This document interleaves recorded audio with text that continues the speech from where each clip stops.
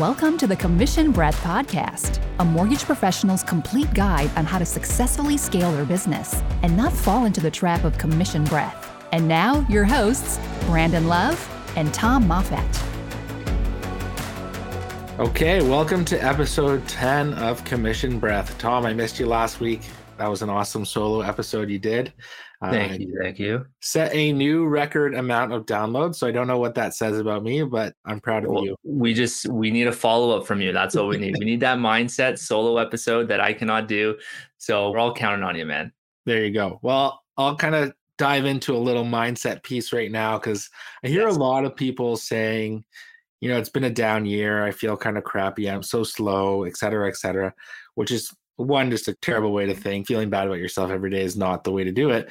But also, like, change your perspective, get a fresh lens on things. There are over 118 days left in the year. So almost a full third of the year left to rock and roll. So you can finish strong if you're on your own. But kind of what we've done is we actually, just for all of you listeners, we just merged our business, and Tom and I are now working together. Every deal flows to both of us. And so we treated this as the start of our year, and that renewed energy, fresh perspective. It's like coming into Jan 1, but we're coming in hot. Yeah, exactly. And that's not to say everyone has to merge their business, of course, like you do you. We've talked about this so many times. You got to collaborate, you got to join in with a partner and share ideas. That's what we've done, but we've just taken it to the extreme. We're like, hey, we complement each other with our skill sets, so let's merge our businesses together. Of course, this wasn't an overnight thing. Like, we had been planning for this for quite a bit of time now. So now it's just come to fruition. And I think, what are we, 7 days in, 8 days? Yeah, August 21st, we merged on my daughter's birthday. Oh yeah, that's right. Yeah, so things have been going like very, very good for the two of us. And, you know, I think going forward, like Brandon said, we treated this like day one. It doesn't matter if it's, you know, we're in September, doesn't matter if it's February. Like, we're treating this like day one, Q1, let's go, firing on all cylinders. And it's funny because, like, I see a lot of spark now from other agents because it's now September. And I get, like, take the summer to kind of relax, rejuvenate. I'm all for that. But meanwhile, you have agents in the background who have been just going at it all summer. That's your competition. That's going back to the collaboration versus competition. You have competition out there. Now is the time to gain market share. So let's just keep that going. Exactly. It's nice to take that breath, catch your stride again, but then you got to come out the gate swinging. And I know, like, when the calendar turned over into 2023, I was like, kind of this like anxious feeling. And Levia was like, what's wrong with you? Like, you're so weird. I'm at $0 in earning this year. And she's like, well, it's like a holiday and no mortgage is closing today. And it was like 2 days later, my first deal funded and feeling went away. But I kind of had that feeling where I was like, hey, Tom and I don't have any business closing this week. And it was like, all right, let's go find it. And we have now got, I think it's a live deal a day. We're trending towards. We're already trending towards our goal that we had for 2023 and setting up the pace going into 2024. So it feels really good, but I also feel kind of that renewed energy, and, you know, we're just pouring more gas onto the individual fires we set to build and competing within our business as well to see where those deals are coming from. Yeah, that's exactly it. Because you don't want, it comes to the accountability piece too. You don't want to be that guy that's not producing while your partner is. So I think that's only going to help us going forward too. And it's not to say that everyone has to join together, but find something that makes yourself get that spark for the year and treat it like that Q1. So that's really our mindset piece on that.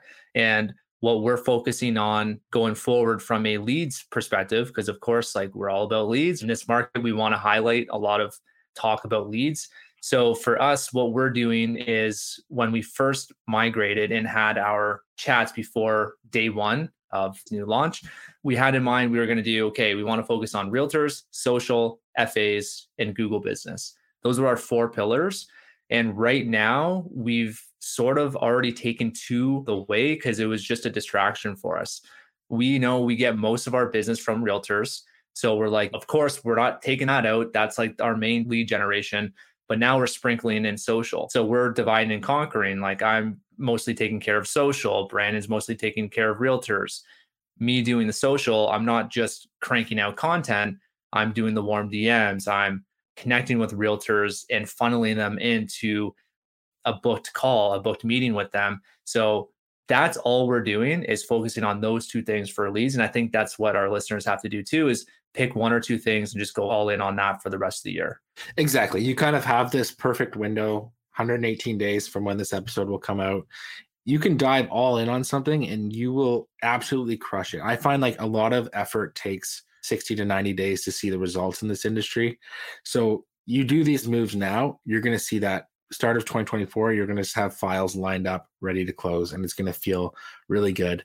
And, you know, it's nice to be able to trade off on some of these things. Sometimes felt a little bit like, crap, I got to put something on my social media today.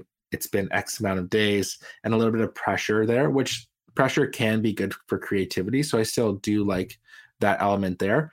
But I also like logging on to Instagram and seeing your posts and knowing that you're just driving that. And then I can just say, you know what, I got my hour. Let's bang out these calls. And I steer the thing I'm good at. You steer the thing you're good at. And ultimately the ship points in the direction we want it to go. The other big piece to that though, is like we are laying the foundation and the groundwork for, yes, the next 118 days, but also a lot of our conversations have been like, okay, what does this business look like for us in 10 years? And having that long horizon so that we're putting the steps in motion now so that everything kind of points towards that direction. So you're not always recalibrating, you're just kind of slightly tweaking the direction. Yeah, exactly. And it's not saying that like whatever we developed and proposed to each other into our actual like master business plan, if you want to call that, that's not set in stone going forward. Like we're going to make tweaks along the way. Who knows, maybe in the future, I become the realtor guy, you become the social guy, like things can change. But I think the point is like stick to something for a longer period of time, pan it out, see how things go. If you need to pivot, you pivot. Exactly. Yeah. So what's your big push for the rest of the year? What is the one thing that you're going to do? Me personally? Well, there's no one else here, so it's got to be me. I was wondering if that was one of your like, hey, listeners. So for me, what I'm doing is specifically like, again, going back to the social is I'm posting Monday to Friday, one post, one story. So these are at least statements. So at least one post, at least one story. I'm doing 5 DMs. I'm doing 5 follows. And if I have spare time at other moments, I'll toss in some likes, I'll toss in some comments. Can't even believe I'm saying this because I hate social, but it actually works. And I think like over time, you're just going to throttle that up. And I think you got to start at a baseline. And for me personally, like keeping up with the content has been tough because of course you and I have all this other stuff going on with Leadvine and there's just all these things we're building. So I think you got to start at that baseline and then gradually move that up and you're going to get more proficient and stuff. Like when I first started with the social stuff, if you go back to 2 years, maybe 3 years ago, I was starting out a YouTube channel. I was trying to do TikTok. Like I was kind of just going all over the place. And I even saw myself doing that again this time where I'm now going back to social. And for me, I was like, okay, I'm going to start banging out content for both TikTok and Instagram and then gradually move it out to other platforms. But then I quickly realized it was way too much to do both at once. So now I'm just doing Instagram, focusing in on one platform, and then I'm going to migrate that over to other platforms because if you're generating leads and you're getting more money in, you have more money to spend. So at that point, I'm going to spend more money and have maybe a social content manager, maybe an editor, someone that can plan my posts to post them across all platforms. And I'll have the money to do that from social. So that's the game plan there for me. What about you? So I kind of have an idea with you, but maybe you can elaborate. Yeah, so that just kind of what you said there reminded me back of when I had the farm. There's long rows, okay? So you got like, take a 1/4 acre plots and certain ones you get kind of like tired or frustrated and you're just kind of like, it's called broadcasting. You're just like throwing seeds and you're hoping something comes up. And then other ones you're like meticulously gridding and it's like there's 9-inch spacing between each plant and both do yield results and you can harvest a shitload from both options. But when you have that specific focus and you're dialed in and you know, okay, it's 9 inches here, it's 9 inches that way, you know the form of what it's supposed to look like, firstly. And then it's so consistent in harvesting and you just know, you just go harvest, harvest, harvest. Like the flow is so much better and the outcome is so much cleaner. and mentally it feels that much better versus the broadcasting. Yes, you're going to get a bunch of shit shoot up, but you're like cutting through it. You're hacking away at some weeds. It's a lot harder to manage. So like that spray and pray strategy that you had originally implemented, now this time around, you're so much more regimented on that side. I like the piece you said there where you're setting your baseline. It's not that you're not going to increase it. It's kind of like working out. Your first time, you're a big lifting guy, so maybe you lifted the bar. Now you're probably throwing several plates on there. Still do. So you're going to keep scaling that up. So same thing for me. One thing I realized that like we touched on this in the ask video, my minimum amount of asks per week was great for building, the volume of business that I have, which I'm proud of getting there, but where I want to be requires me to also add those plates. And my minimum asks scaled a little bit at the gates, but then it flatlined. So what I'm doing is first day of school, when my daughter's back in school, no interruptions, I'm just ramping up my calls again. I'm ramping up my asks, and I'm just going to ramp that up just like you would a workout or running or anything like that. Just add more and more volume to it, which in turn I know leads to results. Nice. Love it. And I think the nice part about that too, I mean, specifically with referral partners, like everyone's kind of in the same boat coming out of the summer, kids are in school. So they kind of expect these calls to happen, and they're all on board too, because they want to grow their business. So I think when you do these asks, like if you're reaching out to a realtor, for example, like have something intertwined where you're giving them value as well to build their business. Because it's not just you that might be having production down this year, it's realtors too. So I think like right now, the biggest value add to a realtor is leads. And if you can solve that problem, then I think you're going to be doing very well in the next couple of years. For sure. And going back to those asks, it's going to be for realtors, but it's also past clients as well. Yeah. So there's a draw because past clients, if you reactivate them, like I just reactivated a client this week. We did his renewal in December, and he's like, hey, one of those dream waterfront properties came up. I want to capitalize on this. It's a big mortgage for our team, but also to go back to that realtor and be like, hey, client X has their sights on this $2 million property. And the realtor's like, well, nice. Thanks, man. Like, that's awesome. Like, they're amped.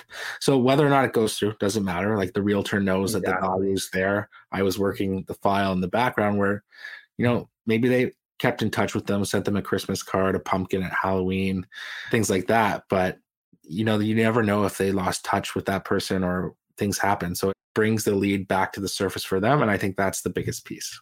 Yeah, I love that. And yeah, we touched on that, I think 2 episodes ago, somewhere around there. And it's just a tried and true method, man. It just works over and over. With some of those asks, are you going to be sprinkling in like Google reviews too? Because I know we had a little competition at one point where we were going to be competing against each other in terms of like how many Google reviews we can get. Because obviously we're starting from scratch with a new Google profile. That's kind of been on the back burner for me, to be honest. But I think like at some point we'll definitely ramp that up. You still see those opportunities. Of course, you're going to ask for the reviews here and there. Like that's streamlined in the process. But in terms of like actively seeking new people to get reviews, yeah. So I'm super competitive. So I have been working on my own way to get those because I like to win.